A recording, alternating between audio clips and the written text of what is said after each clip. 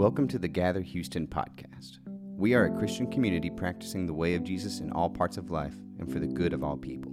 Thank you for joining us today. A couple of weeks ago, Pastor Josh asked and encouraged us to approach Advent with some honesty and vulnerability. We can allow ourselves to embrace all that comes up for us during the season, positive and negative. There's room for it all.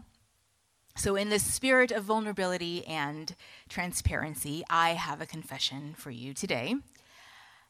I don't really like Advent. In fact, when I was researching this talk, I thought I'd go back to the journal where I keep all of my sermon notes and look up past Advent sermons. And when I tell you there is a massive gap between the end of November and January, all the way back to 2018. I think there's a few reasons for this. The church that I grew up with, my former churches, didn't really celebrate Advent. Christmas was a time we thanked God for sending Jesus to save us from an eternity of hell so that we would live eternally with our heavenly riches in our heavenly mansion. And while I love Christmas time, I love the lights, being with family, friends, gifts, because my love language is giving, receiving gifts. The idea of Advent kind of bums me out. The few years I've tried observing it, I cannot seem to master the waiting part. And I'm not talking about waiting for my heavenly riches. I have a deep yearning and longing for change, for a holy transformation that is promised when Jesus comes back to make everything right with the world, with me, with my relationships, with the earth, with God. I'm ready now. We are ready now. We need it now. But today we wait, and that really ticks me off. So obviously, I was thrilled to hear that I'd be talking about joy. And I really tried, y'all. I had this hope and vision that I would find this inner joy within me under all of the cynicism, and I'd share that joy with you, and you'd walk out of here glowing, and then you'd go to your neighborhoods, and your neighbors would be like, "Oh my gosh, you're so happy. Why is that?" And you'd be like, "It's the joy of the Lord. Let me tell you about my friend Jesus." And then you transform all of your neighborhoods with the goodness of God. And then for the past 3 weeks, I sat in front of my laptop looking at the blank screen, and that sermon never came. So instead, I am taking a different approach. I've decided to come as I am, a little confused about Advent, a little irritated, longing, to encourage you to be as you are, however you answered when you checked in with yourself. And together, we can approach this Advent joy with some curiosity. So let's ask the question we may be quietly asking. Where is the joy in waiting? To help answer this question, we will be in Luke 1 and 2. In Luke 1, we are first introduced to Zechariah and Elizabeth, a husband and wife who have prayed and yearned for a child, but they are unable to conceive, and because of their late age, it's ultimately too late. And while Zechariah is working in the temple of the Lord, an angel appears to him and tells him that they are going to have a son. And during this encounter, the angel takes away his ability to speak for reasons that are not today's point. And just as the angel said, and God promised, Elizabeth conceives and gives birth to a child. And when it's time for the child to be circumcised, all of a sudden, Zechariah is able to speak again. He immediately praises God, and in front of all of his neighbors and relatives, this is the first thing that's documented that he says.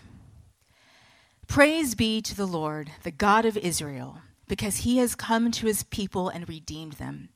He has raised up a horn of salvation for us in the house of his servant, as he said through his holy prophets of long ago.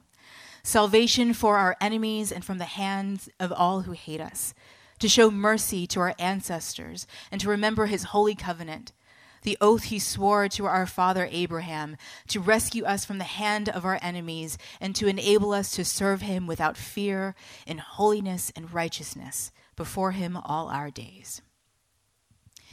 This is a weird response to a child's first circumcision, or only circumcision, hopefully. But I think there's something here. Zechariah recounts all that God has done for the people of Israel. He would have known all the stories about his people being oppressed by Pharaoh in Egypt, then wandering in the desert for 40 years, the countless battles and wars and cries to God for help. Here in Luke, this is Zechariah remembering that God keeps his promises.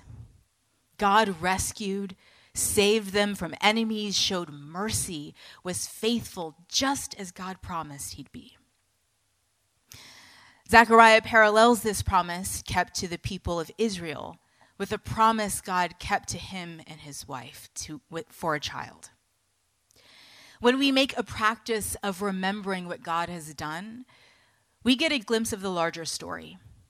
We start to see God's faithfulness and goodness, not just in ourselves personally, but through people all over the world and throughout time. We see how big God is in the midst of overwhelming circumstances, and it strengthens our belief that God loves us unconditionally. God has rescued and saved, showed mercy and sees us. And the more we meditate on what's been done, we start to see God's promises for us and to believe them. And when we really believe that, when we know that to be true in our bones, that's when there's joy. If God has done it in the past, God can do it again. We don't have to be afraid. We can rest and celebrate. Joy comes in remembering what God has done. But as we remember, it is just as important to look for what God is doing now. In Luke 2, shortly after Jesus was born, Mary and Joseph take Jesus to the temple in Jerusalem to be ceremonially purified, and they have this encounter with a man there. It starts in verse 25. Now there was a man in Jerusalem called Simeon who was righteous and devout. He was waiting for the consolation of Israel, and the Holy Spirit was on him. It had been revealed to him by the Holy Spirit that he would not die before he had seen the Lord's Messiah. Moved by the Spirit, he went into the temple courts. When the parents brought in the child Jesus to do for him what the custom of the law required, Simeon took him in his arms and praised God, saying, "Sovereign Lord, as you have promised, you may now dismiss your servant in peace. For my eyes have seen your salvation, which you have prepared in the sight of all nations." What I find interesting about this passage is that Simeon didn't wait for the fulfillment of God's promises passively. His waiting was filled with devotion for God and God's way of living. And that love and relationship allowed him to experience what God was doing. I kind of wonder what would have happened if the Holy Spirit was like, "Simeon, go to the temple." And he was like, "Nah." Because Simeon chose to be in an active relationship with God while he waited. He was able to recognize that God was up to something, and he chose to say, "Yes, I'll go to the temple." And he gets to see the long-awaited promise fulfilled and hold his Savior in his arms. The same thing happens with Mary when the angel tells her that she will become pregnant with the Son of God, even though she's a virgin. Her willingness to say, "I am the Lord's servant, may your word to me be fulfilled," sets her on a path of difficulties and heartache, yes, but also it is filled with unexplainable moments of awe and wonder and things I'm sure she never thought she'd experience. She herself, her body, becomes a miracle. Joy doesn't just come when we get what we were waiting for. Joy comes when we look for what God is doing in the meantime, in the "if I never see it happen" time, in the "this prayer may not get answered" time. So, where's the joy in waiting? The lie is believing the only joy you'll ever need will come later. Joy can be found in the present, in this moment. As you are searching for God, you are choosing the path that is filled with unexplainable moments of awe and wonder and things I'm sure you never thought you'd get to experience. Now, this is all well and good to hear. Joy comes when I remember what God has done and look for what God is doing. That may even send you out of here with some hope and excitement. But time will pass. You will have lunch and you'll forget. Same. The kids will throw tantrums. You'll throw tantrums. You'll be back at that stressful job or home life.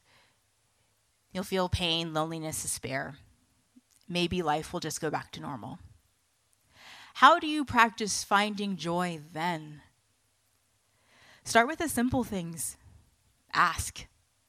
Maybe your prayer this week can be, help me to see joy. I also like to add on and remind me this is answered prayer. I also find that joy is amplified around others. Tell someone when something good happens to you, when you're delighted or taken by surprise, when you see something that takes your breath away, grab someone and show them. Maybe you practice quiet listening and holding space for others. Or maybe it's finding a safe space and choosing to share something about yourself when you wouldn't otherwise. So again, in the spirit of sharing in community, I am going to tell you a practice of joy I'm committing to.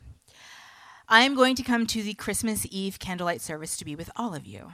And I know that doesn't seem big, but something about night services, I'm kind of like, I can get cozy. And the temptation is to enjoy my day off by reflecting alone. But the reality is I'm not reflecting on what Jesus has done and what Jesus is doing if I'm alone on my couch. I'm going to finish watching The Bear. The more I practice being here together with all of you, as many Sundays as I can, to pray, to confess our faith, to share the Lord's table together, I am reminded every week that God answered my prayer in the middle of a pandemic to find a faith community committed to Jesus, vulnerability, and compassion. And just as God did then, God can and will do again. In a couple of moments, we are going to participate in a time of quiet and reflection. This is a great time to remember what God has done for you, your loved ones, your community.